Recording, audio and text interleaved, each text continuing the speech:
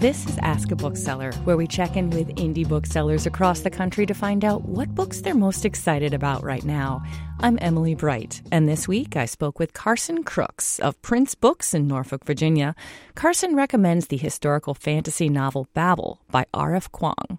It's revolving around revolution, British colonization of East Asia and India, and it poses this question about whether it's better to attempt to change an oppressive system from within it or try to tear it to the ground.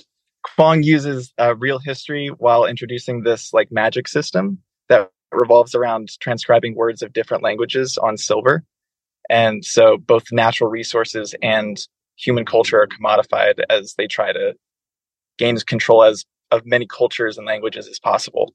So the story revolves around this orphan named Robin Swift, who was originally born in Canton in Guangzhou and then is basically abducted and taken to London by this mysterious professor. And so he's told that in order for him to survive, he needs to learn all these languages, get accepted into Oxford University, and produce these magical silver bars to keep the empire growing and growing. One of the things that Kuang does is she has all these footnotes that involve real historical details. So she'll make a reference to a war or an altercation or a battle, and then she'll go through these footnotes and explain the history in real terms.